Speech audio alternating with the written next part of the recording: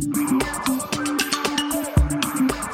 the creators of Relevant Magazine, this is the Relevant Podcast. I'll wait for the penny drop. Hey, I'm never gonna give you all my love. Black rainbows never stop. Hey, I'm never gonna give you all my love. Give you all my love. Whispers, lies, the ghosts in your eyes, the burn paradise, black rainbows for my eyes. It's the week of Friday, December 1st, 2017. Merry Christmas, everyone. It's the Relevant Podcast. I'm your host, Cameron Strang, and this week's show is brought to you by Lady Bird. Lady Bird is a new film starring Saoirse Ronan and Laurie Metcalf, and is directed by the super talented Greta Gerwig. Essentially, it's a coming-of-age story about a turbulent mother-daughter relationship. It is the perfect prodigal daughter story. Rotten Tomatoes just announced that Lady Bird is the best-reviewed movie ever. Wow. Its rating is still 100% on the site, and that's after 173 reviewers nationwide. Wow. With total unanimity. Totally unanimously. There you go. Completely that unanimous. never happens. We're coming into award season, and Lady Bird is showing up everywhere. It was nominated for Best Picture by the Independent Spirit Awards and the Gothams, and the National Board of Review just announced their annual awards, and Lady Bird was named to their top 10 list. Laurie Metcalf, the mom in the movie, won Best Supporting Actress, and Greta Gerwig won for Best Director. Pretty good for a first-time director. Go see it. It's opening wide. It's pushing out. We saw it. I loved it. So it gets the relevant stamp of approval. So now that's 174 reviews on Rotten Tomatoes. And you know, Greta Gerwig now owns the new record for the highest per theater intake for a movie of any movie directed by a female director of all time. Incredible. Yeah. Wow. And you know why? They're sponsoring the Relevant Podcast this exactly, week. Lady Bird, everybody. and can is it too late to give a tease for the next issue of the magazine? Because there may or may Too not. late? It's still not out. Too early. To Yeah. give a tease for that, there may or may not be an interview with Greta Gerwig in there. So That wasn't much of a tease. It was just saying like Greta Gerwig's going to be in the magazine. Eddie, don't ruin everything. A tease would with be your like marketing talk. No, I'm a trying to, tease would it's be called like it's called building hype, dude. Yeah, it's like somebody from the Lady Bird movie will be in the magazine. That's a tease because then you're like, oh, who is it? I didn't say what she said. No, you're just like, here's who's in the magazine. Like I said, I'm your host, Cameron. Here with me in our Orlando studios, Eddie Big Hat Koffoltz. Nice to see you, Cameron. Over there, our new managing editor, Andre Henry. Yo. On the ones and twos, our illustrious producer, my brother, Chandler Strang. Hello.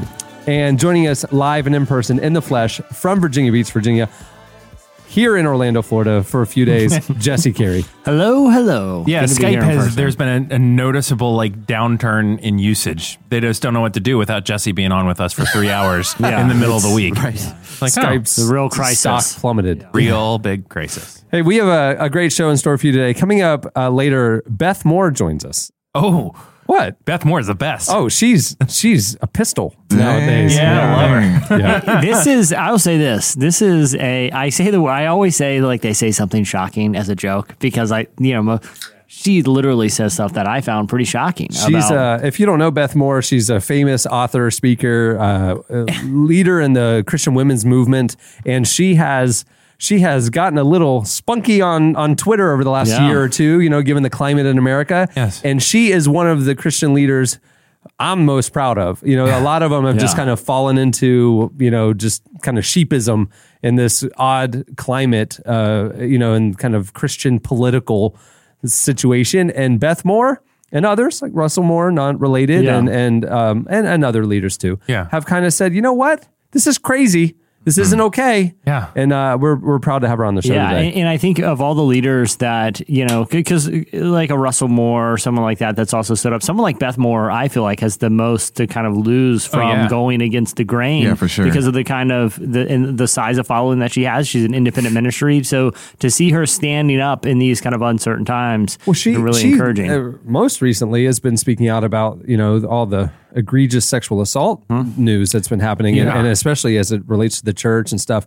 She told us that she's lost 30% of her following Wow. because of speaking up for what's right. Yeah, And I mean, it's like, crazy.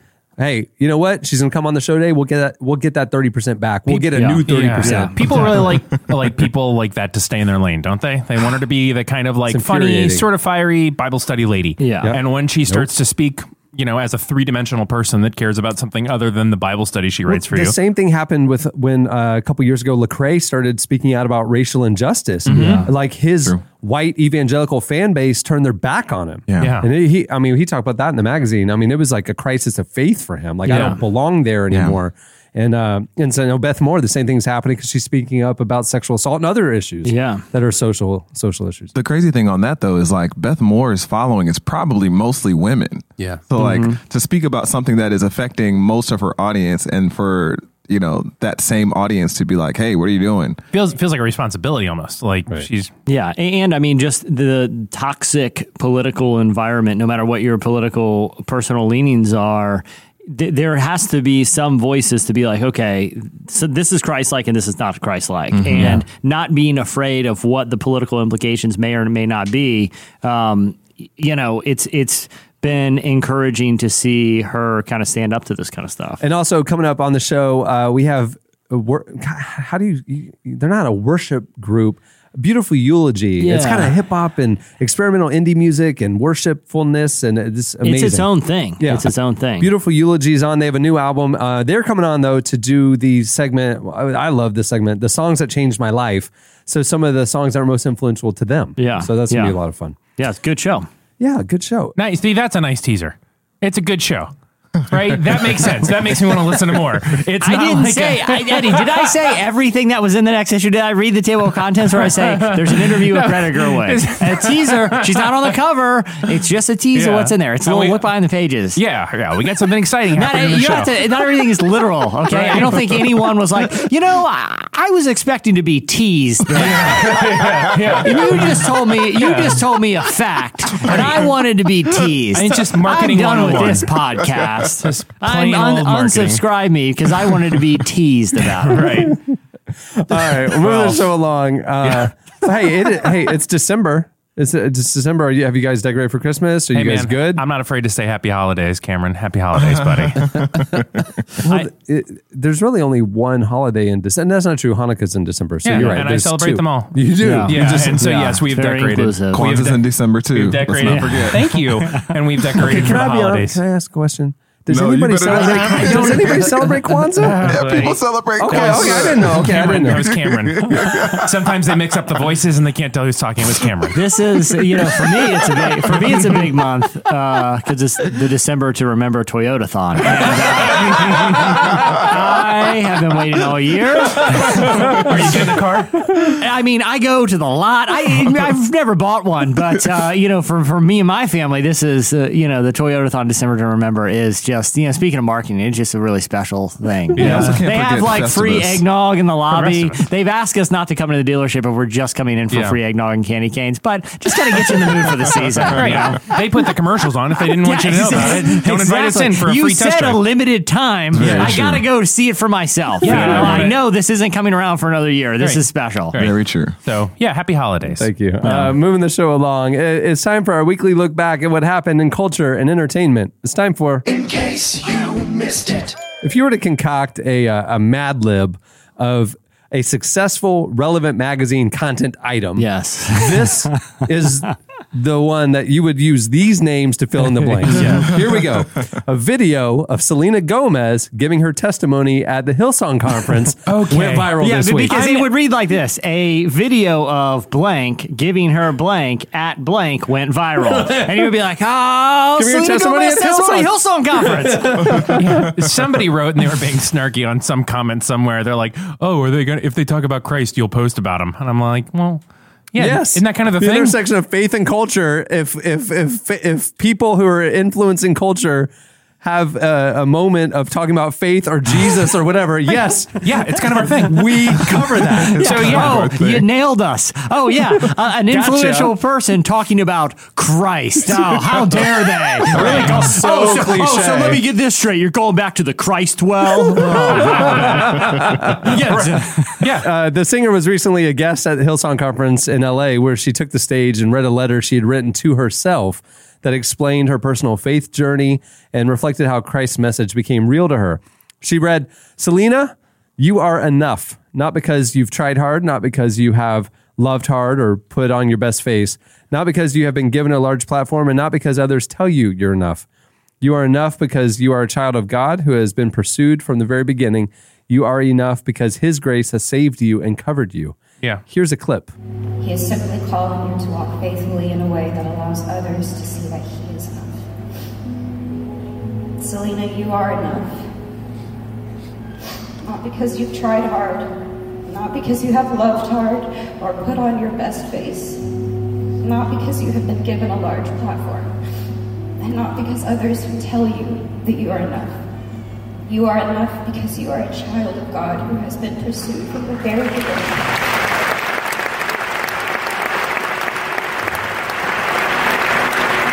You are enough because His grace has saved you and it covers you. Every good thing you do will flow from this truth. What you give to others will always be an overflow of what He has given to you. Selena, you don't have to try so hard. You can rest. See, it's cool that a pop star of that caliber would be that vulnerable. You know, it's a 5-minute clip. You can watch the whole thing on relevantmagazine.com in addition to what That's you heard called here. a tease right there. Yeah, that's a tease. There it is. Yeah, I'm not going to say what else she said, but Yeah, it was. you can watch it. It was vulnerable too, and you know, I don't hear a lot of like people who are known for being Christian artists or Christian thinkers or Christian influencers sometimes get as vulnerable as she does, and I thought it was a cool thing. You know? Hey, in case you missed it, for the first time in Grammy history, a white male was not nominated for Album of the Year. Our time is done. The music industry is embracing diversity, finally. The Album of the Year nominees include Childish Gambino's Awaken My Love, Lord's Melodrama, Jay-Z's 444, Bruno Mars's 24K Magic, and Kendrick Lamar's latest album. Back in 99, 4 female artists, Lauryn Hill, Shania Twain, Sheryl Crow, and Madonna, and a female-fronted band, Garbage, were nominated. Ooh, Shania Twain. Yeah. Though several members of Garbage were men. Recording Academy President Neil Portnow explained to Variety that they've recently opened up the pool of voters to 13,000 people and for the first time allowed people to vote online. He added, "The results are reflecting the music of the times. Hip-hop and urban music is pervasive in our society worldwide, not just in America. So when that continues to be evident and evolve, this is a reflection of that." I was actually proud, not just of Best Album. There was actually, there's some good albums nominated in the different categories The this only year. one, and it's not about, I think the diversity that is on display this year is awesome. The only one that got a ton of nominations that I don't think I agree with, not because of who the artist is, because of the actual album, is Jay-Z. Like, I don't think this is his best work. Like, Well, it's not his best work, but it's an important album, and it's this year. It's one of the most important hip-hop albums. But isn't it weird that like this Jay-Z album could get all these awards when I feel like when you look back on his catalog, he's had more important and more influential moments. So you're saying almost like they're giving bias to this album because he, as an artist, deserves it's like when Martin awards. Scorsese won Best Director for it was like The Departed or something, right. where it's like, They were really giving you it to should him have done it for Casino or something. Yeah. You know? Like they're making up for not recognizing for that, Okay. which I don't have like an issue with, but I look at every other album on that list. And I mean, I'm not like a big Bruno Mars fan, but I think you can make a case that they all were more successful records. Well, yeah, it wasn't his most successful album, but I as an artistic piece of work, a meaningful piece of work, I think it was his most profound album. It was definitely most personal, for Kendrick sure. has to win that, though, right? Like, when you look at all those albums, was there anything objectively any better than that album in that Childish entire list? Gambino's was Yeah, I great, was gonna but say. I It would was say really good. Kendrick. I would be my I pick think out it's of that Kendrick. selection. I went to the Jay-Z concert a couple weeks ago. Yeah. This year. Little Jay-Z fact, FYI, I don't know if you know this. It'll blow your mind. 444, you know what that means? You know what it stands for? It's the street address of the elevator, the building that had the elevator where he was caught on Solange. tape getting beat up by Solange. And isn't it the time of day that happened was at 4:44 or something like that? I don't know about that. I thought it was in the evening. I don't know. That could be right. But it's the street address of that building. So like this whole thing is like the story of that. Yeah, I think it's it is the most personal thing he's done, and it's where the one album where he's dropped some bravado and actually gotten vulnerable and humble. Well, this tour that he's doing, which I just saw, does the same thing. Like it reflects kind of where he's at in this era. Like it wasn't a big show. I mean, it filled an arena, but it was in the round. And it was just him on stage. He had a live band and everything, but they were all like in an orchestra pit that you couldn't see. Yeah. And it was just him on stage for 2 hours. And it was like, there wasn't any flash. I mean, it was like some screens and stuff, but it was just analog, and it was intimate, and it was incredible. Hey, in case you missed it, this week, former President Obama sent a message to Jimmy Kimmel and Bono's Shop-a-Ton, teasing viewers that he would unveil secrets about aliens if they help him in the fight against AIDS. As part of the primetime special, celebrities encourage viewers to do Christmas shopping at Amazon.com/Red and check out celebrity hangout packages at omaze.com/Red. Red's raised over $500 million to help fight AIDS. In his brief address, Obama also encouraged viewers to fight against their own cynicism and come together for a world-changing cause. Here's a clip. I know we live in a time when cable news and our Twitter feeds can make it feel like cynicism is everywhere. But when it comes to the fight against HIV/AIDS, there's some genuinely good news to share. For the first time in history, more than half of all people living with the virus are on life-saving medication. Since the peak of the virus, AIDS-related deaths have been cut in half. Today, more than 20 million people around the world are on antiretroviral drugs that make it possible to live, work, and raise HIV-free children. That's why I'm here tonight, and I'm asking you to join us. And if you do, you can pilot Air Force One for a day. We can't do that anymore, sir. No? We can't do that anymore? Nope. Okay. If you do, I'll share our files on the aliens. I don't know how badly Jimmy wants to see them. We can't do that. Can't do that either. No, we can't do that either. But I have them. They're in my desk right now. We're classified. Not only was this like a super positive and inspiring message, and he was like, I give a lot of credit to Democrat leaders, I give a lot of credit to Republican leaders, but this is something we can all come together for. But even turning it and adding those like kind of cheesy, but kind of like self-aware and funny jokes about, I will hand Jimmy Kimmel the alien files, which I have in my desk right now, if you help in this campaign. It's like, man, that's just like a cool retired message. Obama is cool Obama. Yeah, exactly. He's rocking backwards hats, eating ice cream cones. he's like windsurfing and stuff. Windsurfing. He's always been really funny too. Yeah. He's got good comedic timing. But the other thing too is, real talk, I want him to release those alien files. He's got nothing to lose. They know something. You know what? You know the biggest. I'm like, okay, time out here. AIDS relief is great. Go support Red if you're doing Christmas shopping. It's a great thing. Okay. Now on to what I want to really talk about. Put a pin in that. You know that I am like the most shocked about is that with the and I am shocked every day about different things that come out of the White House. I am shocked that someone with a personality like our current president has not opened up the desk and looked at the weird UFO stuff and just released it all to the public. Or that there hasn't been he doesn't have the he did that with JFK. Yeah, exactly. Like, there hasn't even been just a tweet where you're like, oh, it's all real. Like that he hasn't just been like, saw the files. I bet they went in there and like, hey, listen, we got to hide the UFO stuff from this guy. He's going to blow the lid off this thing. We got like 50 years of secrecy. He's not going to be able to. It's shocking to me every day that he hasn't told us like real weird national security stuff, just accidentally. You know? Just lost 30% of your followers, my friend. Oh, snap. And in case you missed it, Facebook has unveiled its new artificial intelligence that helps in suicide prevention efforts. On a new post, Mark Zuckerberg explained how the social media platform has created a new AI software that scans posts to look for clues that a user may be suffering from suicidal thoughts or impulses. And from there, the posts are sent to human moderators who review them.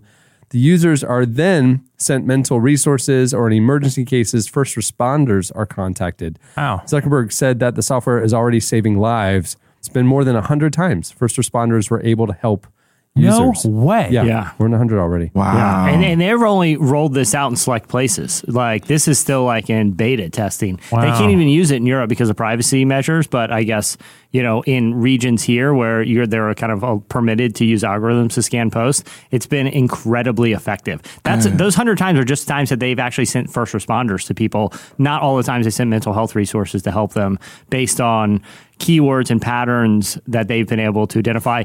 I read another stat that this type of technology, like understanding the psychology of people who use social media, there was another tech company that developed an algorithm that was able to detect legitimate mental health issues just from scanning Facebook posts with like 80% accuracy. Goodness. Wow. So it's. I mean, okay, this is amazing. That's amazing, saving lives. It's amazing. But the ways that this could get screwy. Oh, well, I mean, that's enormous. There's always the.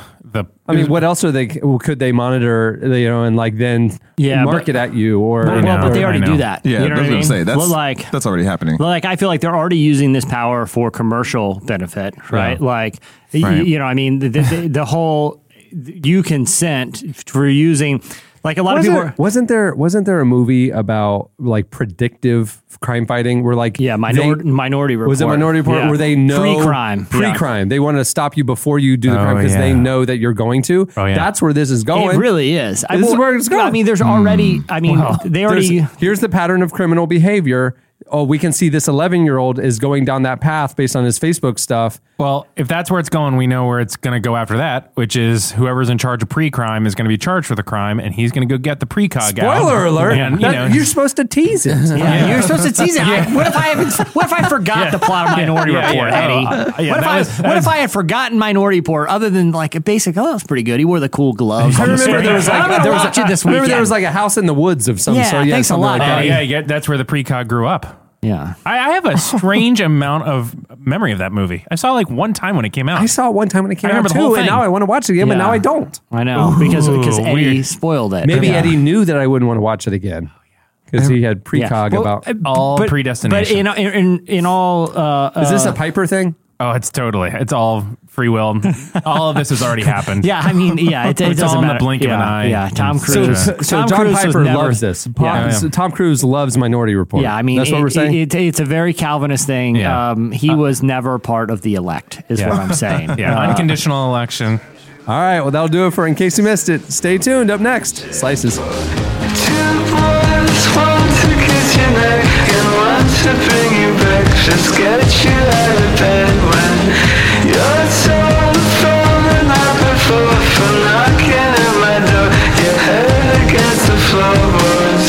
2 boys, 1 to love you sweetly, 1 does so discreetly. Never really need me, but I'm sure that you'll catch your breath. You'll sleep into the day to wake up with sunlight across your room. You're listening to Rostam. The song is Bike Dream. I had a couple of those once, and then I got a new motorcycle. At the beginning of the podcast, you heard Cut Copy with Black Rainbows to get you in the holiday spirit. This week's Slices segment is brought to you by Away, a baggage and accessories travel company. Tell me more. Yeah, because I do not know what this is. That was a tease, Eddie. Listen, Away creates perfect luggage. They use high quality materials while offering a much lower price compared to other brands, but cutting out the middlemen and selling directly to you without the retail markup. So all their suitcases are made with like premium German polycarbonate that's very lightweight. It bends and never breaks. The interiors feature patent-pending compression systems, helpful for overpackers. You seem like an overpacker. Do I? Yeah, you do. Interesting. Everything's TSA approved. They have lock, all this stuff. Both sizes of the Away carry-on can charge all cell phones, tablets, e-readers, and anything else that's powered by a USB cord. That's really cool. I like that. A single charge of the Away carry-on will charge your iPhone up to 5 times. There's a lifetime warranty and a 100-day trial as well. Away bags and accessories make for the perfect gift with their lifetime guarantee and 100-day trial. So there's a perfect size and color for everyone on your list this holiday season. Or grab an Away gift card if you can't make up your mind. That sounds amazing. Right now, Away is offering Relevant Podcast listeners a special deal. For $20 off a suitcase, visit awaytravel.com/relevant and use promo code relevant during checkout. Again, for $20 off a suitcase, visit awaytravel.com/relevant and use promo code relevant. Just opened up Facebook, talking about Away. Yeah.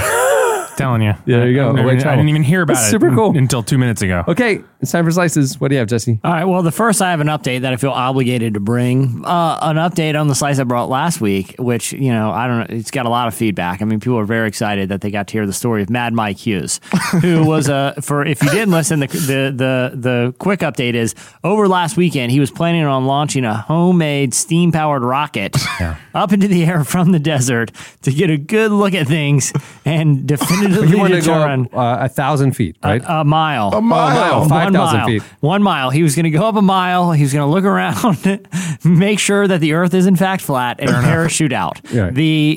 As opposed to getting into an airplane, which would take him doesn't trust them. 30,000 Doesn't trust them. Yeah. So I talked about this slice last week. I was pretty excited about it. So I was enjoying a couple days off for Thanksgiving. Did you watch? So on Friday, I'm like, oh man, Mad Mike is making his jump tomorrow. And it's like July 4th, the hot dog eating contest. Yeah. It's appointment viewing around a holiday. Well, the thing is, his plan was to broadcast it online as a pay-per-view event, and I don't know what kind of site he was using. So I was like, I got to find it's Mad a Mike. Russian money laundering site. I don't want to miss this tomorrow. So I'm going to get it all queued up. I'm going to figure out because are you serious? You were going to pay for it? I was whatever price he was going to pay. I was going to pay, and so way. So this is Friday afternoon, right? Our podcast had just come out, and I started getting tweets, and people were like, "Hey, what's up with Mad Mike? When is this happening?" So I was like, "All right, let me settle in here," and I ended up I'm going to send the wife and kids away. Yeah, hey guys, I'm going to be tied up for the rest of the Black afternoon. Friday. Yeah, you guys do Christmas shopping. I'm going to hunker down here. I got 3 or 4 hours worth of stuff. Cameron's I got me gotta doing look this at. really important project. Sorry. It's a whole. I'm on deadline. I got to figure out what's going on with Mad Mike. So I go on his YouTube channel, and he has filmed a video which looks like he just left his Thanksgiving table. There's family milling around, and he is informing viewers that the launch was going to be delayed. Oh no. And that evidently there was a little dust up with the Bureau of Land Management. Right. He claims he had a verbal agreement that he could use their land. which to me, I'm no lawyer, but that sounds like a legally binding verbal contract. Where I come from, you spit in your hand and you shake the other man's, and that's a deal. That's a deal. That's really just him walking outside going like, yeah, I can do this. Yeah. So he informs everyone that there was a little dust up between him and the Bureau of Land Management. Well, look, who hasn't been there? Right. And who among us? Hasn't had their run-ins with the Bureau of Land Management. Do they own the property he was wanting to launch from? It's public land. Right. And so they said you didn't secure the proper permit. He said someone I called them a while ago. They told me it was cool, but evidently because it'd getting so much press, it was on the podcast that people were calling the Bureau of Land Management. Were like, hey, you can't let this guy do this. You can't let him launch a steam-powered rocket. And so he said, I'm going to have to go through a re-permitting process. And now he says he's going to do it next week. So, but here's a weird thing. You know where they launch stuff from?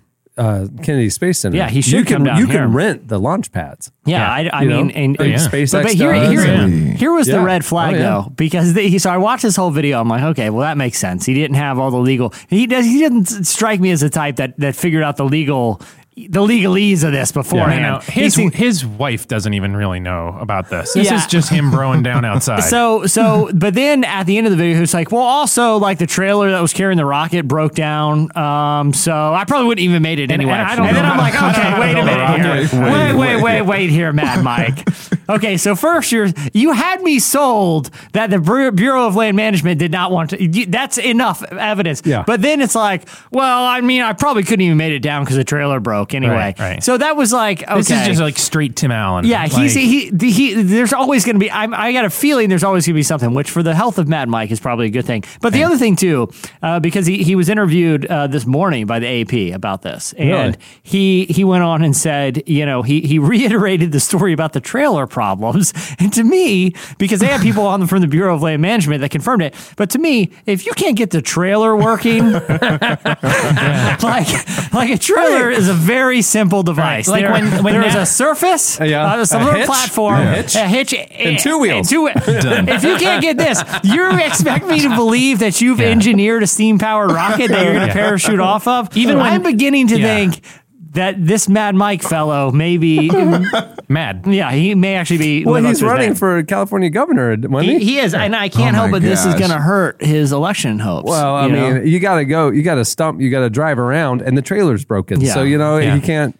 So I'm gonna keep my eye on this thing, and I will let people know anything. I'm watching very. Wait, is that your extremely slice or is that just an No, update? that's just Is that an a update. pre-slice update? That's a pre-slice update. So let me jump to my other one. This one's kind of an update because we talked about it last year, but there's been some changes. The site teaser. The site Wallet Hub has released once again their look at the most sinful cities in America. Oh, yeah, this was in the magazine last year. I was really proud of this list. And it's pretty dramatically Didn't different. we tried to combine two lists. We tried to combine in the magazine the most sinful cities with the most churched cities, highest per capita of churches, to see if there was some overlap of hypocrisy. Yeah. And we thought, oh, this is going to be great. Yeah. And there wasn't really much. There was nothing we could correlate. This year. So let me read real quick what was at the top of the list last year. And they had a number of factors to say most sinful. So it was like the greed and obesity, lust, anger. So if you have gone to jail for assault or something, or they have that database. Crimes, they have how income versus charitable giving for greed. They have excess. They have lust, money spent on the number of strip clubs. Yeah, exactly. Like that, So they look at this. They look at basically sort of an amalgamation of the 7 deadly sins. And based on open databases of spending habits and legal and tax stuff. So last year, the most sinful cities were at the top of the list were New Orleans, Atlantic City, Philadelphia, Tampa, Toledo, Louisville, Shreveport, Las Vegas, San Antonio, Columbus. A lot has changed in the last 12 months. Oh, wow. Wait, Tampa, Florida, and Columbus, Ohio were on that list? Yeah. And higher than Columbus, Vegas. I don't understand. Tampa, I get. Yeah, so this year, coming in at number one, how's that higher than Vegas, given the number of, that's prostitution? Yeah, what's going on over there? Conspicuous consumption, and maybe that's visitors, not residents. Yeah, true. Yeah. Just on the strip or whatever. I guess in Ohio, it looks like vanity. How they I guess money spent on cosmetic type of products is very high. They're off the charts in Ohio. So, but this year Vegas claimed it's not exactly it's sinful though. Well, they get very weathered, and so it's a cold part of the country. There's wind blowing across. They need to buy a lot of moisturizer and makeup. I don't know. T-zone getting dry. So lots of Botox. So unsurprisingly, this year Las Vegas claimed the number one spot. Wow, they're back. Yeah, Congratulations, Las Vegas. That's what you expect. Guess what number 2 was? Bible Belt, Nashville, Tennessee. Ooh, close. Let me just say, go a little more Let south. me say this one hits close to home. What? Orlando came in at number 2. The second most sinful city in the world. It has been a fun year, I'll tell you that. And ironically, relevant move from Winter Park to Orlando. That's true. But can I say this? It's correlation much. It's none of the fun sins, though. No, I'm just kidding. It's right. I mean, no, there's no gambling on here. I mean, we don't have any gambling. No, the problem is greed. It was off the charts in greed, and also laziness was pretty high too. I was actually going to guess sloth just as a joke. That was crazy. Yeah. But why? But to whether everybody's outside, everyone's hanging out. And to be fair, I don't know. I was probably going to get me in trouble. But there's a lot of elderly people here, and I wouldn't call that laziness. I would just call that old. Yeah, you're rounding third. You don't have to do anything. Actually, Orlando's the youngest metro in Florida, and the average age is 30. Yeah, they probably look at golf cart sales. And like, well, that person could definitely walk to where they're going. Can I be honest? Do they include a broader Central Florida thing? Because if the massive retirement community, the Villages, which is about an hour and a half away, was included. Lazy. That is a den of iniquity up there. I was doing research for another project here. Do you know that they have the best credit in the country, though? Literally, the best credit in the country is the Villages. They had enough to retire and move to Florida and get a house. Exactly. Presidential candidates always go through there because they're like, yep. They're bored. They'll vote. Yeah. You get 100,000 votes. Okay, so going down the list, Miami, St. Louis, Henderson, Nevada, Detroit, Baton Rouge, Tampa, New Orleans. Tampa again. A lot of these. Wait, okay, you're from Tampa. Yeah, it's gross. Oh, and you know what? Tampa is far more lazy than Orlando, which is pretty lazy. So, so I mean, they got that. They have a couple good restaurants, but no good. A couple of good restaurants. That's all the entire city has going for it. They're just too lazy to go anywhere. We got a couple of good ones. Why branch out? I've got a good one right here. The Sizzler has a great special at 4. Sizzler. Yeah. So the least sinful, South Burlington, Vermont.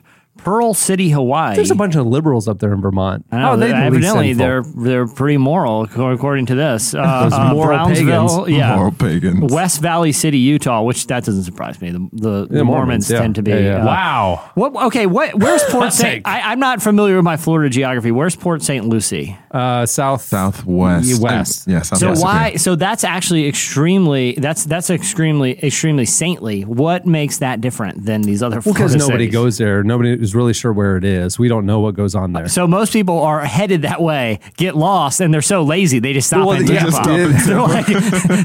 They're so lazy they just stop in another Florida city and bring down their laziness ranking. So yeah, it's an interesting list. Number 2, Orlando. That's so weird. I know. That's what kind of cities. Yeah. You would think family friendly, sunshine. But you got to think that the tourists play into it. It's not saying Orlando residents, right? Because but the overall sinfulness of the city. Same thing with Las Vegas. There's a lot of conventions here. I'll tell you. I feel like it's probably culturally telling that the two top destinations on that list, Las Vegas and Orlando, are probably the 2 most business convention traveled destinations. But you know the laziness thing here? Yeah.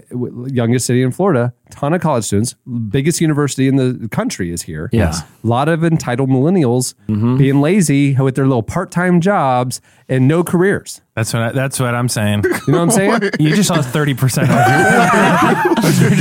of you just Beth Moored us. Except she was standing up against she was standing up against like abusers and people who abuse a platform. I'm going to call out the plight of this generation. The laziest generation. The golf cart using elderly. You should know better. You have the greatest generation and the laziest generation. I'm just saying. I just opened Facebook and there was an ad asking me if I'm looking for other podcast jobs because this thing is done. So anyway, if you're looking to stay pure in your life, don't go to Vegas or Orlando. Yeah, don't go on business trips. Is basically what you're saying. There's a lot of like sinister stuff that accompanies tourism that kind of makes sense. It's like kind of gross. Kind of gross. Yay, Orlando. That's why locals don't go south of downtown. Oh, no, never. It's just Sodom and Gomorrah. Well, this is as far as we get. I will say that, and they're pretty lazy. So they're not going to venture. Oh, that's a whole 40-minute drive. That's like a thing. That's like a thing. Can I golf cart that? All right, what do you have, Andre? I have Facebook will show you what Russian propaganda you've liked and followed. You might remember that it's pretty much been established that Facebook was used by Russian operatives to influence the 2016 election by buying all these divisive ads. Well, now Facebook... And misrepresenting their source. So they were misleading ads because they were ads, clearly an ad, but it looked like they were coming from legitimate American sources or companies. And they were actually foreign. It was scary effective because they even organized protests that real voters went to, like in Texas. It was crazy. Wow. Yeah, that was something that I didn't know until I was looking at the story. I didn't realize that people were leaving their homes. I need to hire more Russians for our social media marketing. I know. That's good. They're very. I don't think I could. They're very good. People went out to protest thinking that some American organization had put together this protest, and it was totally some Russian. It's good too if you get a Russian social media person. You're like, man, I noticed all the trolls are gone. Hey, what happened? Hey, what happened to all the trolls? Don't worry about it. The trolls have been taken care of. Was that German or Russian? What accent that was? It was Bond villain. They've been disappeared. So you're saying that if I'm saying they'll take care of it. I'm saying. They'll be taken care of. So that's all you need to know. The trolls won't be bothering us anymore. Yeah. So Facebook is releasing a tool by the end of the year so that people can see what propaganda they have liked or followed. Wow. Propaganda. So now they're determining what's propaganda or not. Well, I think it's the stuff they've identified that was intentionally misrepresentative. Okay. So you can go back and look and see the stuff that you were exposed to. It's not like a thing that moving forward you'll know like there's some tag on it or something. It seems as though they're thing trying to, from the article I read, it's like they're trying to undo the wrong of the election. But it seems like they're setting a precedence now that if something does come up that is not truthful advertising, they're going to let you know. Yeah. I think we're fine. But how will they moving forward? Because anybody, which is how they did this, anybody can buy and upload an ad and it immediately starts getting shown. Well, I think they're saying that if it comes out like it did, that it was like if they determine something retroactively was misrepresentative, they will expose it to the users. They will let the users know who are exposed to it. So I don't think they're like taking additional measures to like block this stuff more than they already are. But if they determine that their platform was used for this, they'll let the users know who are exposed to it. By the way, that ad you clicked on, that thing you liked, it ended up being this or that. Wow. There you go. Good for Facebook. Yeah. Finally trying to do the right thing when it's too late. Yeah, Thanks a lot, Facebook. I was going to say, this would have been very helpful a few months ago, Right. Facebook. But honestly, like a lot... Probably again. Just a lot of the people. Hey, the 30% already walked out. Hey, so. a lot of the people that like that stuff and followed it and read it and believed it, you can go to them and tell them that was written by a Russian who wanted to sway the election and was not true. They'd be like, I don't know, I kind of think it was true. Like, it's not going to make a difference. Right. People who want to believe something absurd are going to believe something. They're already predisposed to believe whatever they read. Right. And if you tell them it's propaganda at a later point, it doesn't matter because it's not going to change their mind. Yeah, they already went out to like an actual protest. So you say that to them, they were like, oh yeah, then where did I get this shirt? Yeah, exactly. And also, what did Hillary do with the emails? So answer me that question. Then I'll care I about got one Facebook. word that will shut this down. It's called Benghazi. Maybe you've heard of it. So Maybe see you you later, heard of it. Facebook. Lock her up. What do you have, Eddie? Well, it is, of course, the Christmas season, and I'm going to just kind of bring us home here because this Christmas we're really focused on. Christmas time is here. Eddie, we're trying to focus in on Gets me on what's the snare. what's important. For those listening, Oh, man. Jesse So is you know what I'm saying? And that Charlie playing Brown, the drum. that little. Let's keep doing it. And the angel of the Lord shone upon them, and they were so afraid. I just don't feel like Christmas this year.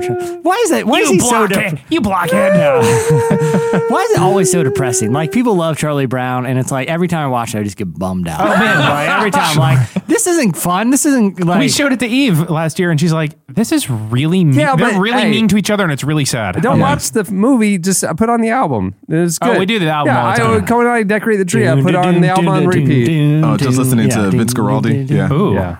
nice. Well, who doesn't know his name? Well, I mean, You were like impressed that he knew the name of the Kelsey didn't know iconic it. album. I thought it was Linus. yeah, I don't see the Linus up here. I gotta tell you, This is very confusing. yeah. Jesse thought it was the Stinky Kid. There's that plays all the trio. songs. Yeah, Specifically, there's three of them. no, that's right. Yeah. That's why they're a Vince trio. Guaraldi's. I always think it's limiting to call yourself a trio because it's like, what if one day you want to bring in just a harp player for a song? Right. You've wrecked your name. No, someone has to leave then at that point. Yeah, it's someone has always to a leave. trio. They should at Revolving least be chair. like trio and it's and not, more. and it's not going to be Vince. So No. it's two of the people are out of there. Vince Yeah. and his two favorites. Yeah, and you got to feel like it's the guy that just plays the block. Survival of the fittest. Like, that guy's out of here. Well, this slice is not that great, so I'm I stalling. thought it was hilarious. Okay, I thought it was great. funny. I thought it was funny. A new study reveals the top 50 worst Christmas presents that people hate receiving. I think this is and great. it talks about who they hate receiving them from. So Top 50? top 50. So That's we a will. lot. That's a long list. Yeah, we'll I thought just we were going Family Feud style. Top 10. I'm not going to go through all You 50. can go through at least the top 10 because they're you know, really I'll take crappy. care of it. Let's, Take care let's of my Family slice. Feud this thing. I wasn't worried that you were Yes. going to go through all 50. I just Not- feel like that is a long list of top anything. Let's do Andre versus Cameron Family Feud because you and I already read it. Yes, that's right. Oh, so we're Family going to... Feud. Let's pick the top 10. Chandler, will you keep score? Sure. He's All right. not going to keep Of score. most hated gifts. Now, as you get a moment to take here a we go. moment, Ready? take a moment to think. 'cause Okay, I got one. You ready? Go Yeah. for it. Fruitcake. Socks. Bing, bing, bing. Socks are on there. Wait, fruitcake's not on there? You know why? Here's why. I don't think people really give and get fruitcake. I think it's like a Christmas joke, but like we're talking about. Have you ever gotten fruitcake? Well, yeah, actually, and they sell them at Costco. Costco's algorithm would not have them on the shelves if they weren't selling. I would say Listen, Socks Costco's is- not trying to give floor space to a Socks joke. is number 4. Can Socks is number I 4? say something? Wow. Has anybody actually had fruitcake? No. Yes. It's like Brussels sprouts. It gets a bad rap. It's a decent food. Delightful. Yes, I have. It looks like Jell-O. Is it It's Jell-O? fine. I had Yeah. Brussels sprouts last night. A nice cup of Little decaf sriracha after sauce. dinner. Sriracha Hey, chipotle let me ask you sauce. something. Brussels sprouts is the best. Did the container of Brussels sprouts you got from Uber Eats look a little light to you? Because I know an Uber Eats driver that he tries to eat pretty healthy, and that sounds like he might skim a couple off the top. It's a container. Who knows how many were in there? Cameron, you got another guess? A tie. A tie, okay. What do you think? 0 for 2. Are we a tie? Hold on, I'm looking up. I mean, you know what? Let's go. No, that's number 22. Tie's number 22. I mean, you said Yeah, socks. number 22. Underwear. There, that was going to be one of my guesses. that's, too. you know what? Sexy lingerie is number 12. 12. We'll give you that. Yeah, and we're in Orlando, so. I mean, it's pretty sinful. Basically, that's the only kind of underwear they sell here. All right, everybody gets one more round, and then I'll burn through the top like 10 or 15. Oh, man. Number 10. Sweater? I said sweater. You're not playing. Didn't I say sweater? I said tie. I thought sweater, though. You don't but- speak until the end, Chandler. You know what, Chandler? If you would have said sweater, you would have gotten number 1 because that's ugly clothes. Yes. Ugly What? clothes. That's the tie. Chandler That's wins. The tie. I'm so sorry. Tie is number 22. I'm so That's sorry, like an Chandler accessory. wins. Ugly clothes, number 2, toiletry kits. Oh, right. Right. Like they The- sell the- at CVS because you forgot. Exactly. That's it. You're on the way to the family get together. You're like, give me a car. I got to get a card. And Oh, man. it's either that thing, a cologne of like. I'll be honest. That is a going terrible over to gift. family events. I'm not entirely sure who all's there. I'm gonna throw a couple little gift baskets in the trunk just in case. You never know. If, Aunt Worst Ethel case shows up. scenario, you got some pretty nice toiletries back at the crib. No, I've actually had those coffee assortment ones, whatever. Yes. It's like, well, I didn't have anybody give that to, so I just had some Starbucks gift pack stuff. So what am I for gonna do with this trunk? January. I got a trunk full of toiletries and sexy lingerie. Now what am I gonna do? Aunt Ethel didn't show That up this sounds so year. suspicious when you say it like that. You get pulled over. You get pulled over to the office like, where are you headed, sir? Yeah. You know we're in Orlando, right? I gotta bring you in for this. You definitely go to jail. Yeah. So, socks, slogan t-shirts, movies you've already seen. Slogan t-shirts, movies. Candles. Candles, don't like them. Hankies, a scarf. Hankies. Who's giving hankies? Who buys handkerchiefs for people for Christmas? It's kind of a weird gift, right? Not like tissues, but it'd be the handkerchiefs you put in your lapel for a suit, right? Yeah, which I think would not be bad. It's a little boring, but it's Yeah, not it's boring. It's no different than a tie. Do a little tie and hanky Yeah, combo. you buy me a hanky, Yeah, you're dead it's to usually- me. a mug set. A mug set is on there. That was another mug one I really set. liked. I've done Jesse, were that. there any others you liked? Bad romance novels. How many people are getting bad romance novels? The same ones who were given sexy lingerie. Well, because books is a whole nother category. Like, Yeah. some people just hate books. Some people are fine with books. They just don't want bad romance novels. Right. A diet plan?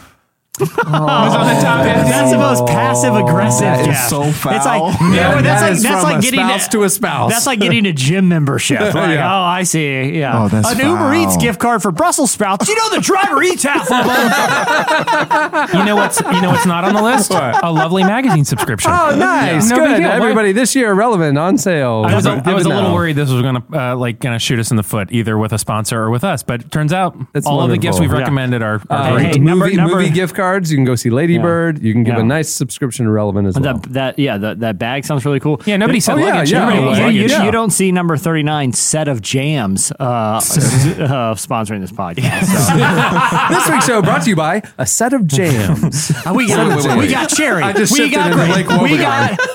It's a lot of grapes. I'm going to be honest. It's like There's a lot of 8 grapes. of the 10 of these are grape And jams. it's apricot, Yeah. which I don't think anyone Set likes. And of number 9 is jams. apricot, which is terrible. And it's a totally terrible thing. All right, well, that'll do it for Slices. Stay tuned. Up next, Beth Moore joins us. It was December 24th on Hollis Ave at the dark when I seen a man chilling with his dog at the park. I approached him very slowly with my heart full of fear. Looked at his dog, oh my God, a ill reindeer. But then I was ill because the man had a beard and a bag full of goodies, 12 o'clock at near. So I turned my head a second and the man was gone. But he must have dropped his wallet smack dead on the lawn. I picked the wallet up and then I took a pause, took out the lights and then it cold said Santa Claus. $1 million in it cold, hundreds of G's.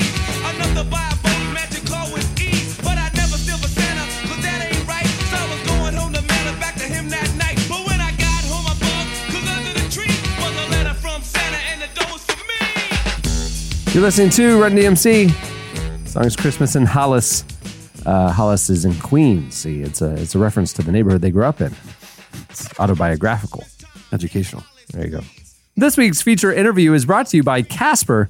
Casper is a sleep brand that continues to revolutionize its line of products to create an exceptionally comfortable sleep experience one night at a time.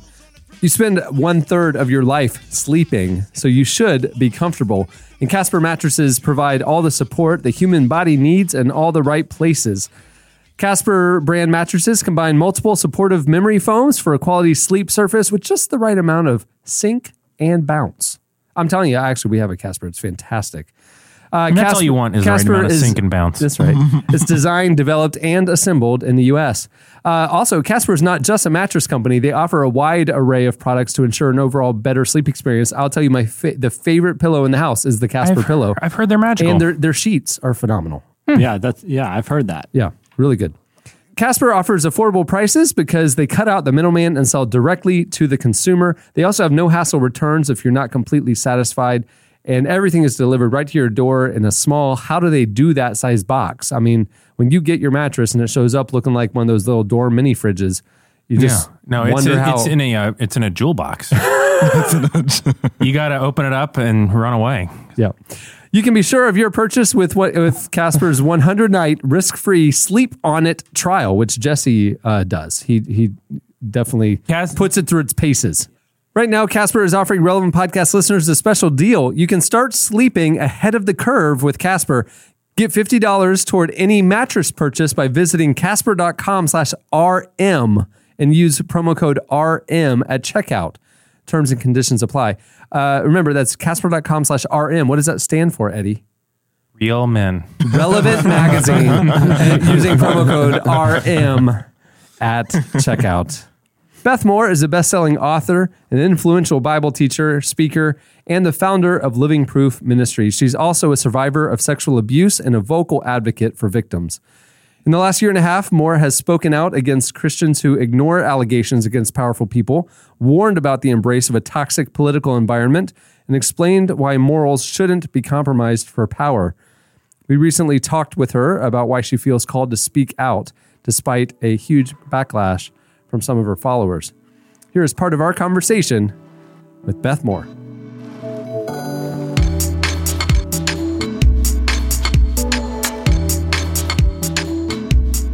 I've seen some people say, and I think I've observed this myself, you being a little more outspoken about cultural, political issues in recent months. I'm wondering if that's something that you've perceived to be true too, or if you think people are just paying attention more to some of your cultural, political thoughts than usual.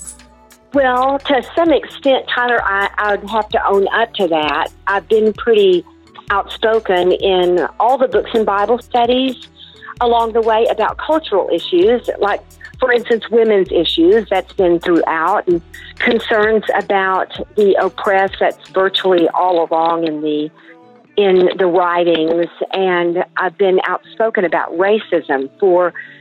I was trying to think of the marker when it really began that I started speaking very clearly to it, and I landed on about 20 years ago when I first filmed the series Breaking Free, because I did it very intentionally in a black church and took on the topic of prejudice and racism. So the big difference, of course, now is that social media is just a far more public platform. It just, everything about the way we communicate, and not only about the way we communicate, but really, Tyler, with whom we're communicating. Because think back, in the day of just writing books and curriculum, the person who wants to hear it or wants to read it is the one reading it. Does that make sense? It's no longer, on social media, it's no longer just the people who like us or are open to what we have to say that are reading. It's anybody.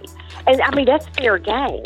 But that really changed a lot of the rules of play, is that we've just gone so much more public in our platform, where there used to be, this was the spiritual realm, and then where we talked about things of the church, and then this was the political realm, or the financial realm of business, whatever it might be. All those things used to be a lot more distinct from one another, and now it's just this big pool in social media, and that's just the way it is. But I do want to say this regarding politics, because I have been asked numerous times why a person who's only spoken publicly to matters in the spiritual arena would spill over into the political arena, and I want to answer that, and put it as succinctly as I know how, because the political arena spilled like a tidal wave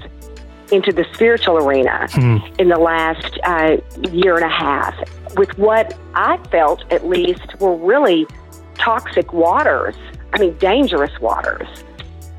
So, my concerns are the church. It's not that I don't have political opinions. Of course I do, and stands that I would take in my personal life and in my, vocally in my family and among my peers and people in my personal life.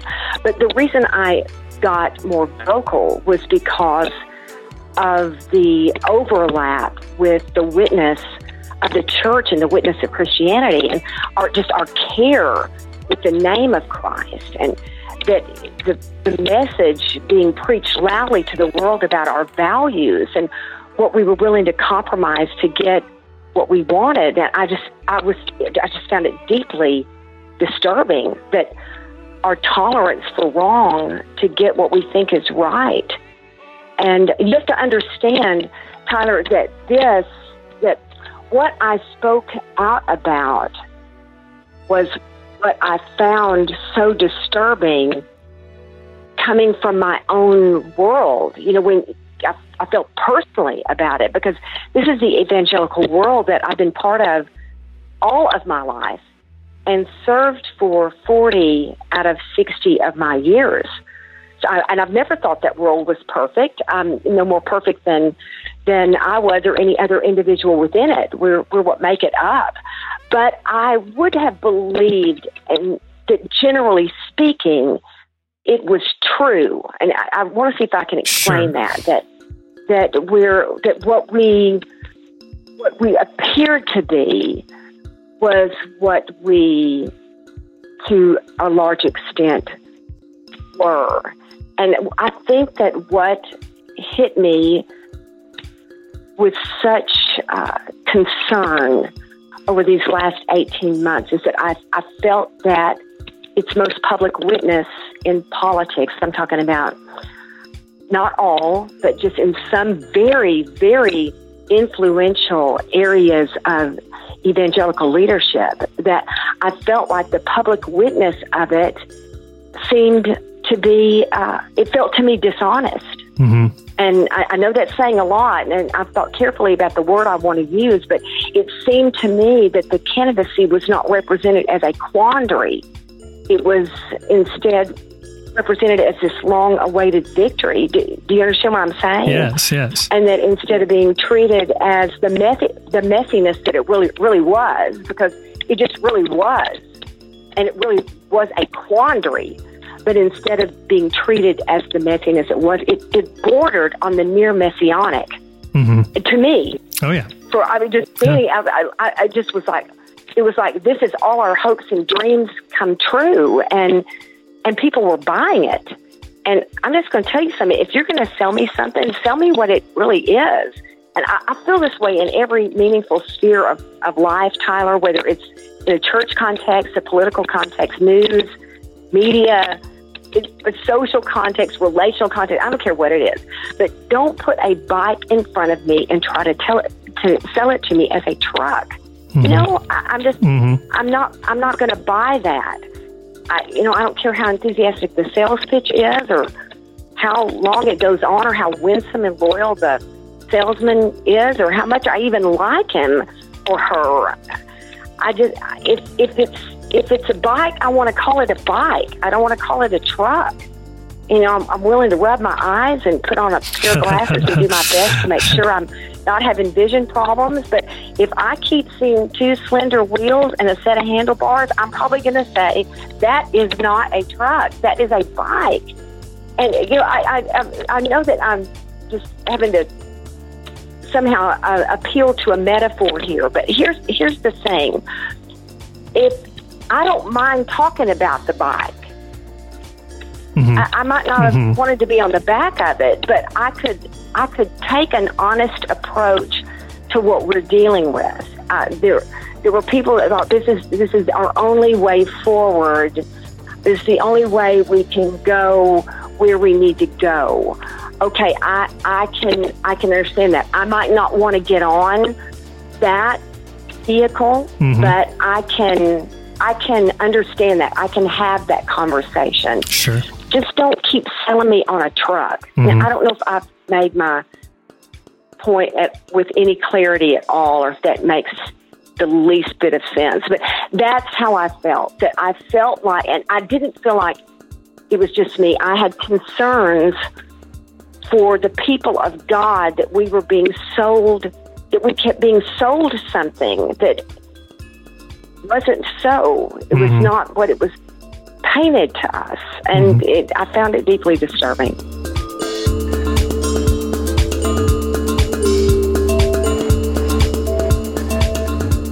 You, over Twitter recently, talked about how in the past you've been cautioned against speaking up about sexual harassment and sexual abuse in the church. And I think that's something that a lot of people, certainly a lot of women, especially women in leadership in evangelical circles, can relate to. From your experience and just what you've observed, especially over the past few years, and especially now with the recent explosion of women talking about this with the Me Too campaign, how do you feel like the church needs to improve the way that it talks to and about victims of abuse? And what are some ways that the church can move forward, and we as Christians can move forward in terms of helping our culture with this dialogue that has been silenced so many times in the past? I'd love to speak to that. I want to say, to the church's credit, in this particular current climate, that I am so thankful that we talk about it much more freely than we did when I was a young woman, and when it was said to me early on. And let me tell you something, the person that said to me that it would be death to my ministry to talk about it publicly, she said it in love because she was for me. She did not want me to harm the ministry by causing it to have that kind of discoloration on it. She didn't mean that it was right or wrong, that it was so, but that it just was so. People cannot tolerate that subject. They won't be able to bear it. Don't touch it. And so, I found it. The reason why I found it impossible to do, because it was so much of what shaped a lot of my defeat. And Tyler, in my own teaching, it is so important to me to bring my authentic story, because I want so desperately for people to make it. I want them to be able to live victoriously, and I know the kinds of things that can get in our way and can cause us to make all sorts of poor decisions and walk in poor judgment. And so I couldn't tell my story, and I couldn't tell why I had lived such a portion of my life in the pit and never make any reference. It was huge. I mean, how do you maneuver around that? So I couldn't be true. And I thought, how in the world am I going to explain to somebody that this is my story? This is where, how do you say to somebody, he became, I'm talking about Jesus became life to me, because I literally survived on him. I mean, I did. How do you tell? How can I be myself and not say this was a part of my childhood and that this was very impactful? And so I had to find a way to do it. And let me tell you, I did it to the extreme displeasure of some of my family. And this is without ever telling who it was, without ever making any identification, but it just still was so painful to deal with within the family. And I understand it, but it just was necessary. It was a necessary part of serving God in the time that he had given me. So it has gotten so much better than that. But I think what I want to say, I think what helps a lot is for communicators, and I'm going to speak specifically to pastors, certainly women that serve within their churches, teachers and women communicators, and it's certainly them, but not only them. I'm also speaking toward pastors and preachers in churches. See how prevalent it really is. Listen to how often this is happening. And as surely as you would mention other issues in your sermons, begin to implement this same exact issue into what you preach, to make it a part of it where it's talked about on a frequent enough basis that this is open here. This is dialogue here. We address this here just as surely as they would any other topic of pornography, for example. You'll often hear pastors bring up something about pornography. Then let it also lead to how many women have been through anything from sexual misuse to abuse to all sorts of exploitation and harassment, and to serve through it, to make it where it's not something so rarely said that people feel like they have nowhere to go to talk about it. It's incredibly common. And if you figure how many women have been through it and have somehow, in one way or another, anything from harassment to assault or to rape, how very often we have been in situations where someone that held power, that held sway over us, that we fell victim to them, to hear these things and then to realize how many among your congregation are women. It's happening so frequently. I would plead with people, make it a common part of a sermon, something that gets addressed frequently and normally and naturally, that this is something we talk about, where it is a safe place. And I would ask, and I believe this is starting to happen, listen to what they're saying, hear them out, give people the respect of being heard when they say these things have happened. And it will help so much. It will help so much. Create a safe environment to talk about it, a safe environment for people to come forward. And I would say this strongly, Tyler, that it needs to be dealt with when it happens in the church.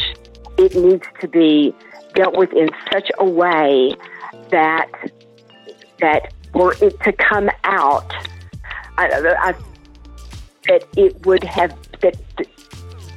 people would know it was addressed, it was wisely dealt with, that this is the way we responded, that we took it seriously.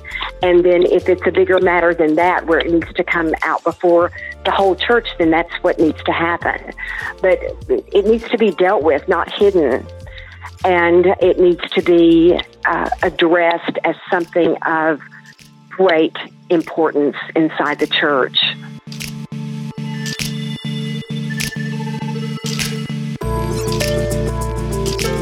That was Beth Moore. Go Beth Moore. I like her. Stay tuned. Up next, beautiful Eulogy joins us.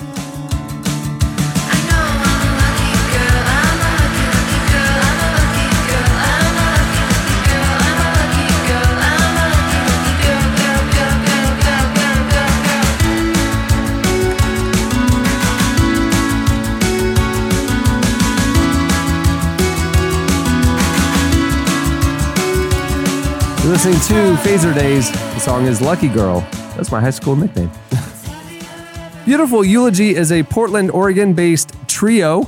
like the Vince Guaraldi. Yeah, you group. can never have one more. They can't ever have a guest. No, they're just a trio. Never. Well, they don't call them. The name of the group is in the beautiful Eulogy trio. Yeah. No, they know they need to keep flexibility in their future. There was a fourth person in the band. There was a fourth, and one time he read the bio and said, "Trio." Hey Rick, do you mind updating the bio on the side? Give it a good long proofread if you don't mind. I thought you guys really needed me. The trio is made up of artists Braille, Odd Thomas, and Cortland Urbano. They are the Humble Beast record guys. Yeah. On their new album, Worthy, the group presents a distinct sound that combines worship, hip hop, and even traces of folk. We recently sat down with Braille to hear the songs that changed his life and influenced him as an artist. Here is Braille from Beautiful Eulogy. I can't always rely on my desires, but I treat them like a messiah. I can't always rely on my desires, but I treat them like a messiah. The first song I have is from A Tribe Called Quest, and the song is called Steve Biko, Stir It Up. So I was born in 1981 and went through the various eras of just kind of whatever was popular, New Kids on the Block, kind of that earlier era. But then kind of was first, some of my early introductions would have been more like pop rap stuff, MC Hammer, things like that. And I started getting more into like the Seattle grunge music and garage bands, leading up to like the Nirvana era. And around then, since I was raised in Portland, Oregon, a lot of the hip hop that started becoming popular would have been like gangster rap, which I liked some of it, but it was never something I saw myself doing because that didn't reflect my life or anything. And so my dad had one of those things where you get these tapes in the mail. It was like a subscription service, like Columbia Music or whatever. They just send you CDs. And so we got the Tribe Called Quest Midnight Marauders album. And listening to it, I was like, okay, this is different than a lot of the kind of hip hop I've been exposed to. I just fell in love with the album. And it made me want to start rapping, taking rap more serious, because I felt like, oh, so I can actually just rap about myself. I can have fun with it and just talk about like my normal life. I don't have to try and be something that I'm not in order to be a rapper. Because I was always one of those kids that if I liked something, I wanted to do it myself. So if I liked basketball, I wanted to play it. And when I got into like the garage bands, I tried to play the guitar, but I was no good. I tried to sing. I was no good. And then I tried rapping. I probably was no good at that as well. I know I was no good at it, but there was enough there to make me feel like I'll stick with this. But also why that was so influential. So one, it was like it told me, okay, I can just be myself. I can rap. But also on that cover, they had all these pictures of different artists. And then inside the credits, they listed it. And that was kind of my introduction to a lot of what's now considered golden era East Coast hip hop, whether it was De La Soul, Jungle Brothers, KRS-One, Gangstar, Eric B. and Rakim. And that became kind of super influential. So I was this like East Coast hip hop head living in Portland, Oregon.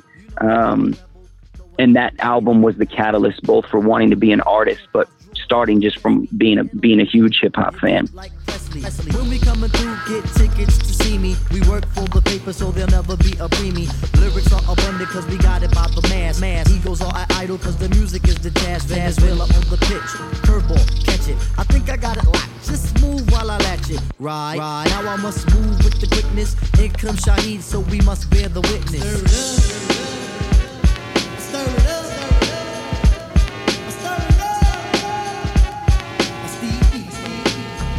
So song number 2, my aunt and uncle knew I was collecting records and was looking for interesting stuff. And for Christmas, they bought me this album by an artist, Andreas Vollenweider.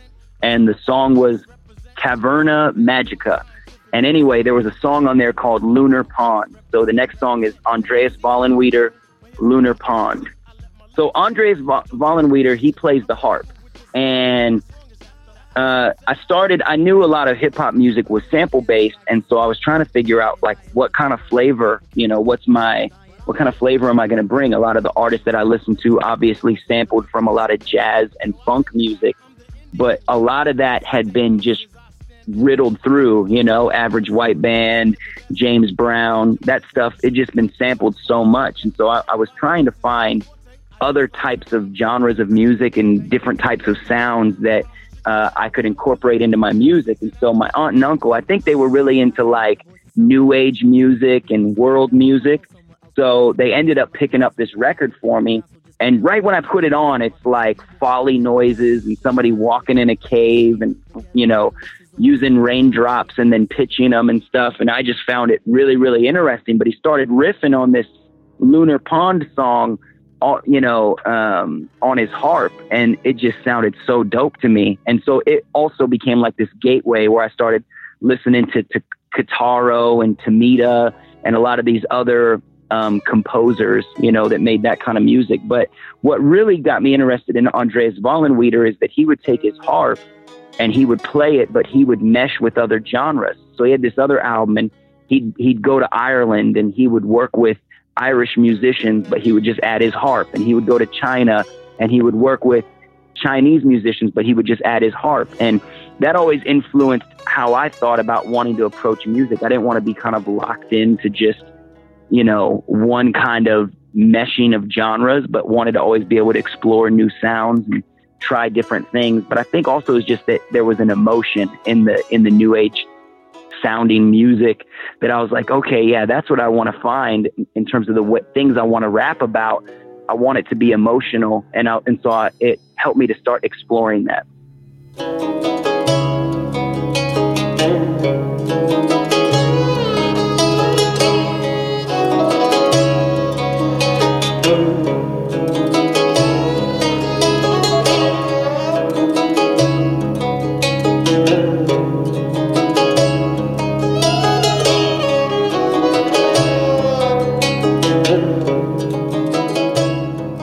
Song number 3 would be David Crowder, Beautiful Collision.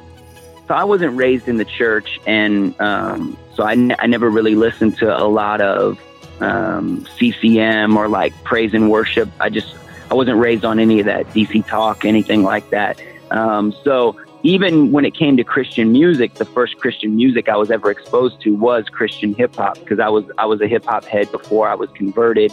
And then once I was converted, I didn't even necessarily become like a Christian hip hop head. I just kept still listening to hip hop. But every now and then I started hearing of Christians that made it, which was weird to me because I thought at the time, maybe I'm the only Christian who raps, as a 14-year-old or 15-year-old. So as I was touring, I remember I was touring a lot around that time. 2004, I released Shades of Grey, 2006, Box of Rhymes. And I would just be on the road and usually all by myself. And I don't know how I came across the album, the Collision album from David Crowder. But as I did, I listened to it and it was like, oh, these are like praise songs and worship songs and songs that talk about God, but I can actually relate to them. And so it just became my like soundtrack for touring. So again, I'm kind of picking one song to represent a whole thing, but it was like my gateway into worship music. And really, I never had like a lot of discipleship and stuff, and didn't really at the time know how to read my Bible very well. And so the main way I would connect with God would be turning on music and listening to it and singing and singing along with the songs and beginning to pray, things like that. And so really, I would say the Beautiful Collision. Also just the fact that it was a lot of worship music that I'd heard was very corporate in the way it was written. And David Crowder had these songs that were more written in the first person or were more personal. So I think that was a lot of what helped me relate with it as well. It was like him talking about wrestling with his doubts, things like that. I hadn't heard that in worship music before. Like, I'm wrestling with my doubts, but I'm like colliding with you and you're bigger than I am. And, those type of ideas. I hadn't heard that communicated in music. And so, yeah, it just really, I think, in my walk with the Lord during that time, and a lot of times traveling alone, it just became an intricate part of how I connected with God and kind of began growing in my relationship with him.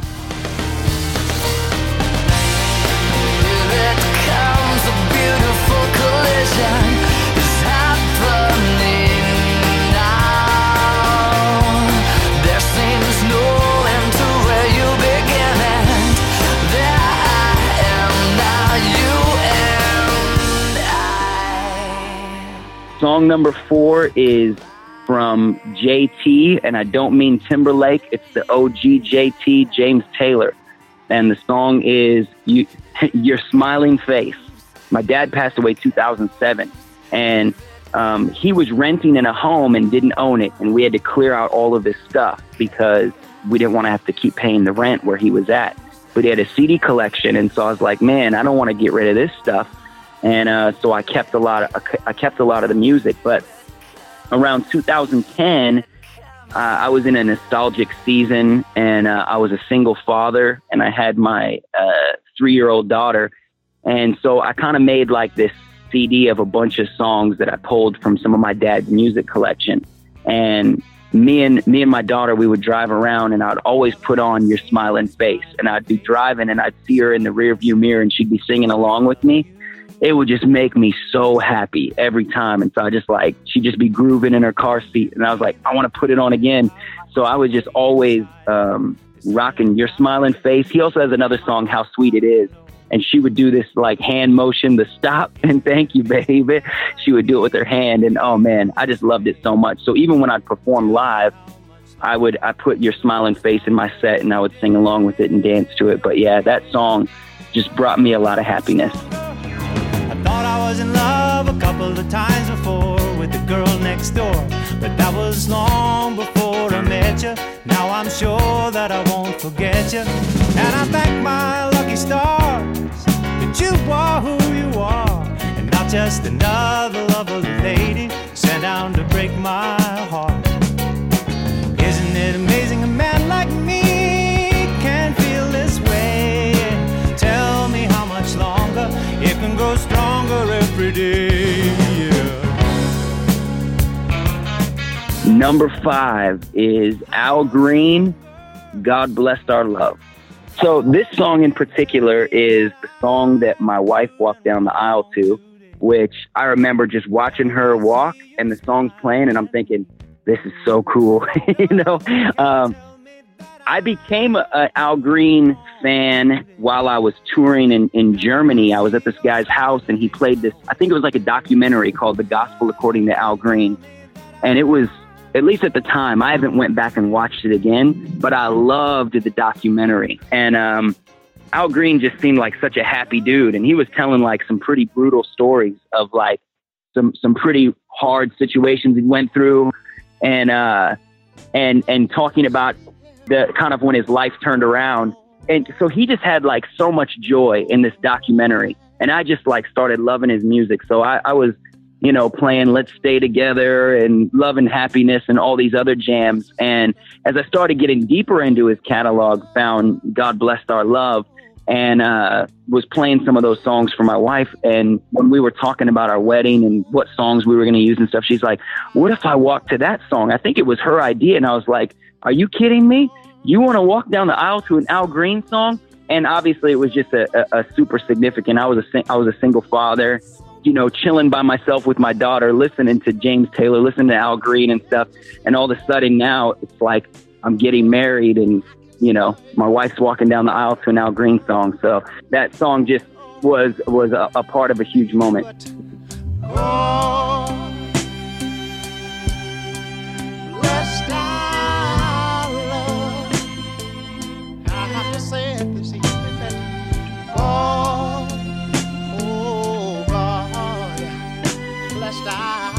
That was beautiful eulogy. Stay tuned. Up next, your feedback. I can feel my fingers holding on to you. I can feel my body speaking on the truth. I can feel our destiny breaking into two. I can feel my fingers spiritual center of a great research university, Duke Divinity School attracts students from across the nation and around the world. You'll find a vibrant community of students and faculty engaged in rigorous scholarship and deep formation for the good of the church, academy, and the world. The application for fall 2018 acceptance is live now at divinity.duke.edu. Use discount code DukeRelevant, one word, Duke Relevant, and apply today. Community, Scholarship, Church. Duke Divinity School. I can't feel my fingers holding on to you. I can't feel my body speaking on the truth. I can't feel our destiny breaking into two. But I can't feel my fingers getting over you. You're listening to King Henry and Ryax. The song is Destiny. Okay, it's time for your feedback. So before that, corrections and apologies. I don't know how this show will be edited, but we said a lot of salacious things. So in case Chandler got a little lazy, sorry about some of the stuff that slipped through. I apologize for nothing except for besmirching apricot jam. You have all my apologies. So it's time for your feedback. Last week, the question of the week, we asked you, it was a hard-hitting question.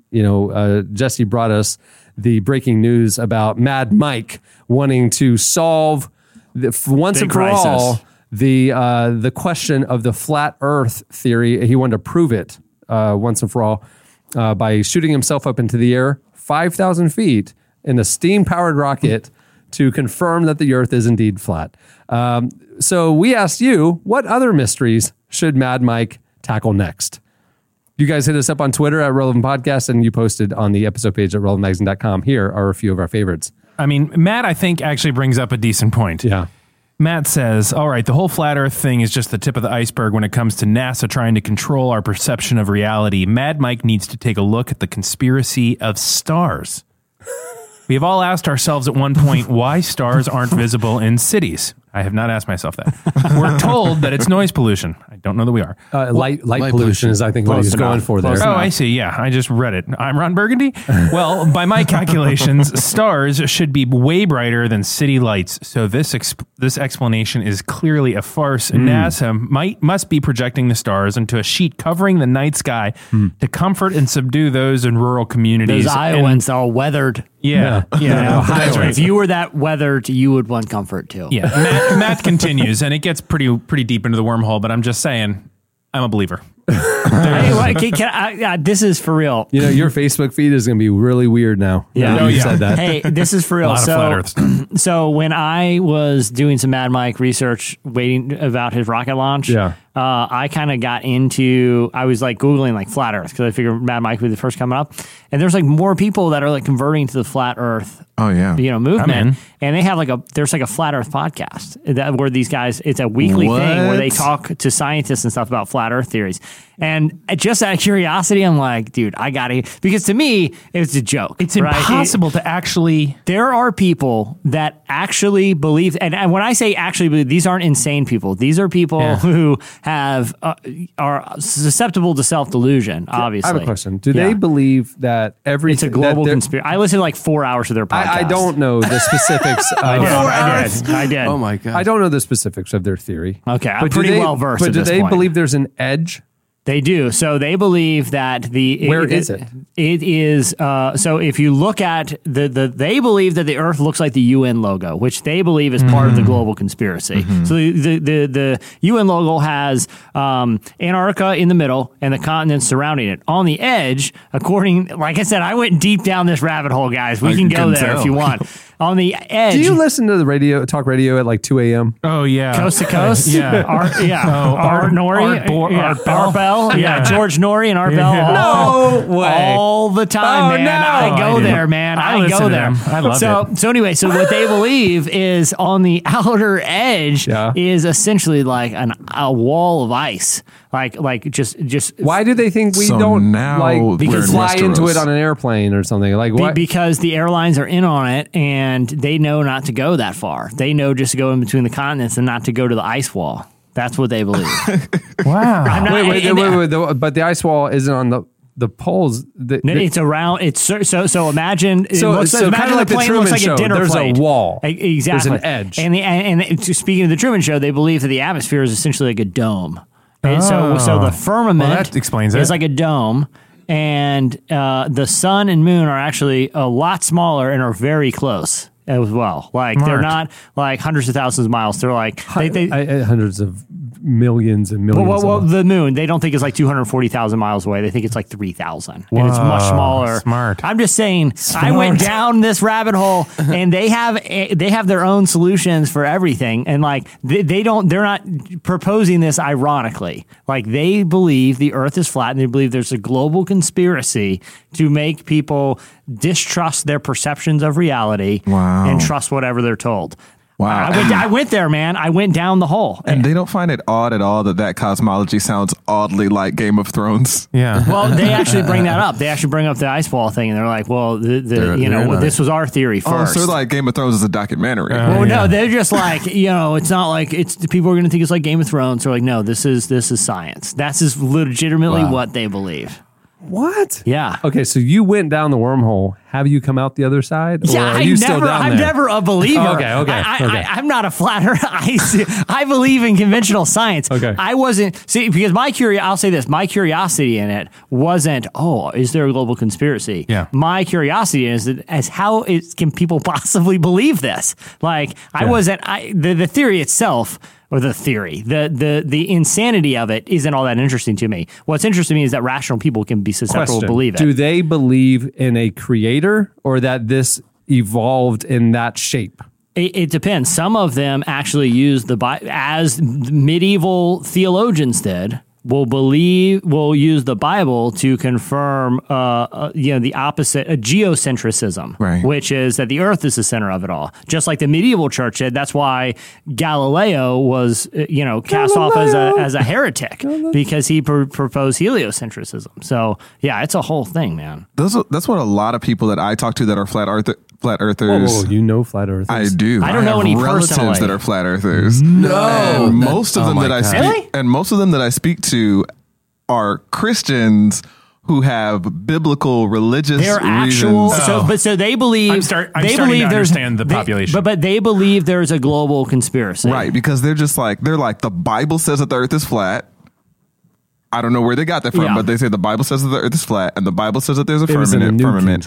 And so the only way to protect the Bible and its inerrancy and its infallibility and all that kind of stuff, to say that this is God's word, it has to be exactly true like it's written there. Yeah. So, So God created essentially a snow globe that he's watching. Yeah, basically. I mean, it's like, when you say something like, the sun is in the center, or like, the sun stood still. The Bible says the sun stood still. Therefore, the sun has to move because the Bible said so. Flat earthers also believe that the moon, they also believe that the moon emits its own light. It's not reflecting the sun. And so they also say that then that's in Genesis, that there's a greater light and a lesser light. They're like, no, it's a light. It's not like we would say, well, that's just the poetic understanding of someone who's living in relatively primitive times, their understanding of what they see and trying to articulate that, you know? Yeah. They would say, this is what the Bible says literally. I'm telling you, because before, the Kyrie Irving thing and like, who else? It was Shaq. It was what's his name on the Warriors? Draymond Green.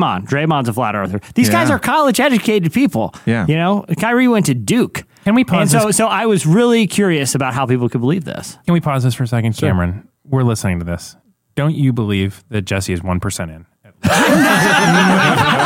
Like the conviction that he talks about, the amount that he knows about I am it. not. I'm not flat. I'm just saying. I get curious about stuff. I want to know. I want to know why they believe it. Okay. I respect your intellectual pursuit of understanding and affirm it. And you also agree with me. It's between 1% and 4%. 1 and 4. Yeah, he's somewhere. All I'm saying, he heard something that he can't quite debunk. Yeah, there was like a little sparkle in his eye when he was talking about something. He's just like, well, that's an interesting. Here's the thing, guys. On that. You can You said I will not believe it when one of you guys goes to the ice wall with me and you tell me what's out there. You tell me there's not an ice wall. I'll tell you what's out there. White Walkers. That's what's out there. Exactly. Don't even get close. They're everywhere. All right. Any other feedback? Yeah, there's a lot. Someone was mad. They got other stuff from Mad Mike, but I think we've covered Mad Mike's territory pretty thoroughly. Someone was mad that we didn't ask Richard Rohr about magnetic fingers. They felt like we had promised to do it. He would have given the loveliest, most thoughtful answer, I'm sure, ever. I know. He probably would have. So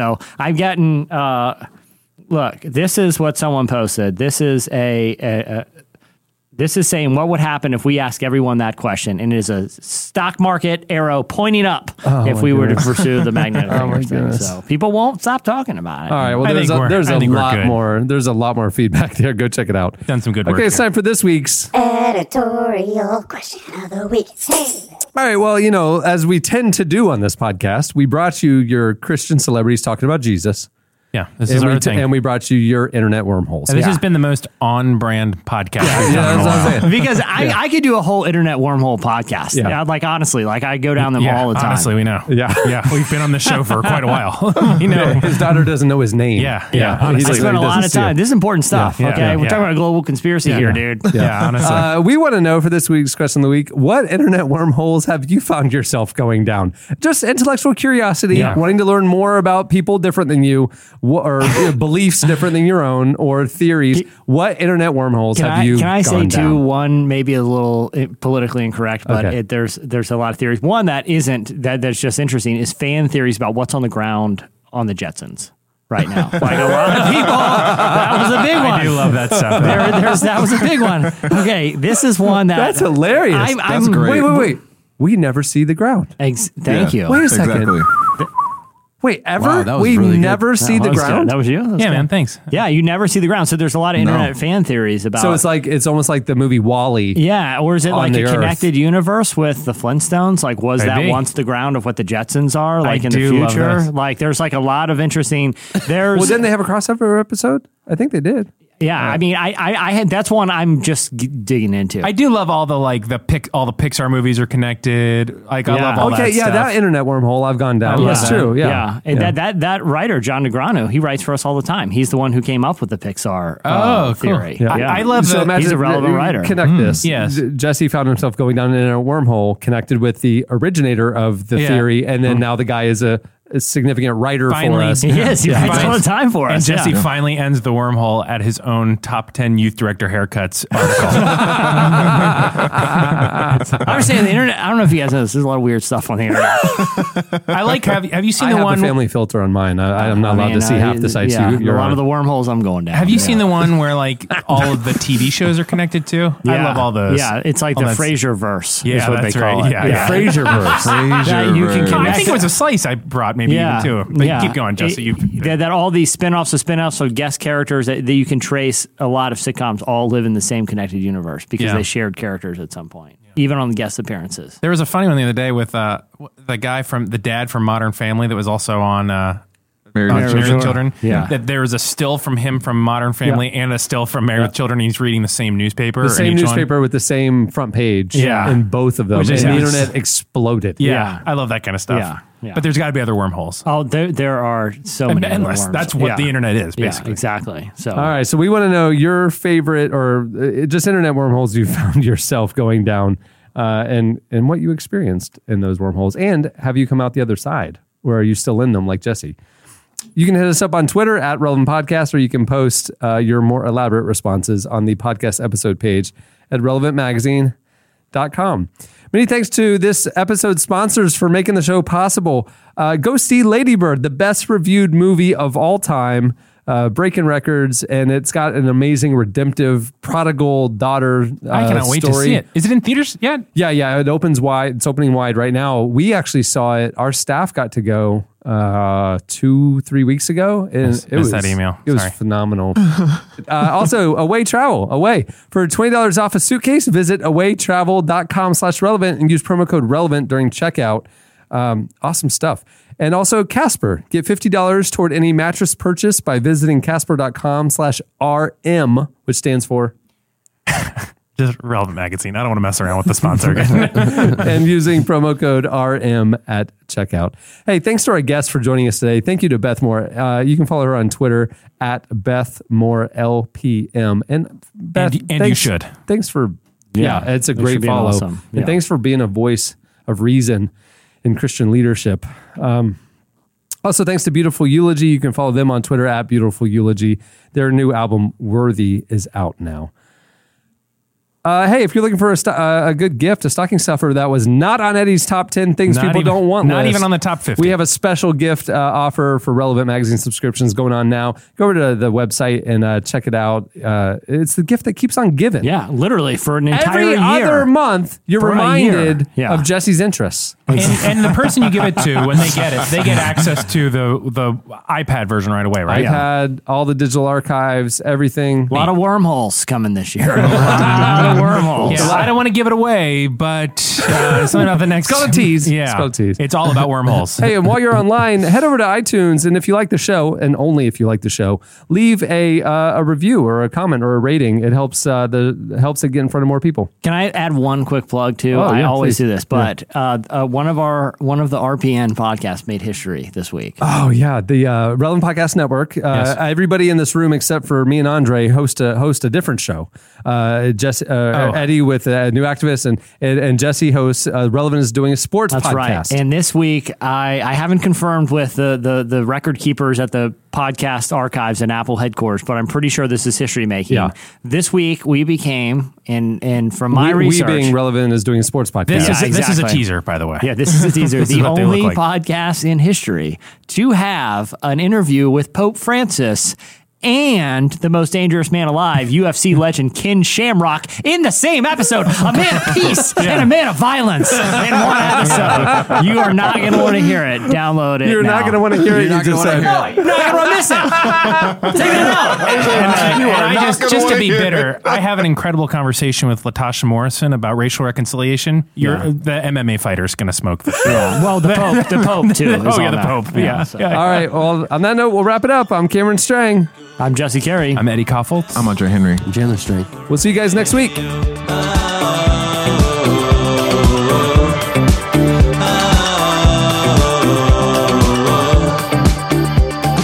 Thank you for listening to the Relevant Podcast. If you like what you heard, be sure to leave us a review on iTunes. Check out other shows from the Relevant Podcast Network in the podcast section at relevantmagazine.com. And while you're there, browse exclusive podcast merchandise at our online store. Make sure to subscribe to Relevant Magazine. Info is available at relevantmagazine.com/subscribe. Black rainbows never stop. Hey, I'm never gonna give you up my love. Give you up my love. Whispers, lies, the ghosts in your eyes, the burn out, the dies, black rainbows from my eyes.